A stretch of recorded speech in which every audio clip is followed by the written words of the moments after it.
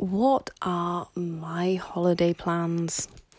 Honey, I'm going to be led on the beach, relaxing, working out, walking across the beach, not thinking about like social media, just really going in on myself, probably finishing off David Goggins' book, sitting on like the shore, like the rocks at the beach, and just really enjoying it. Eating fresh seafood, living my best life, skipping in the sand, being like, isn't this sad? I'm by myself.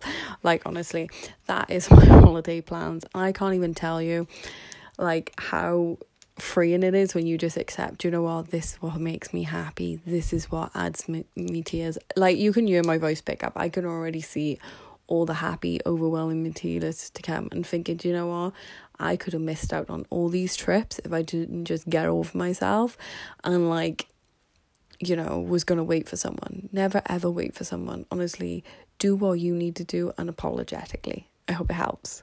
I hope that if you haven't travelled by yourself, that you're going to do it. If you need any tips, hit me up. I will help you. See ya.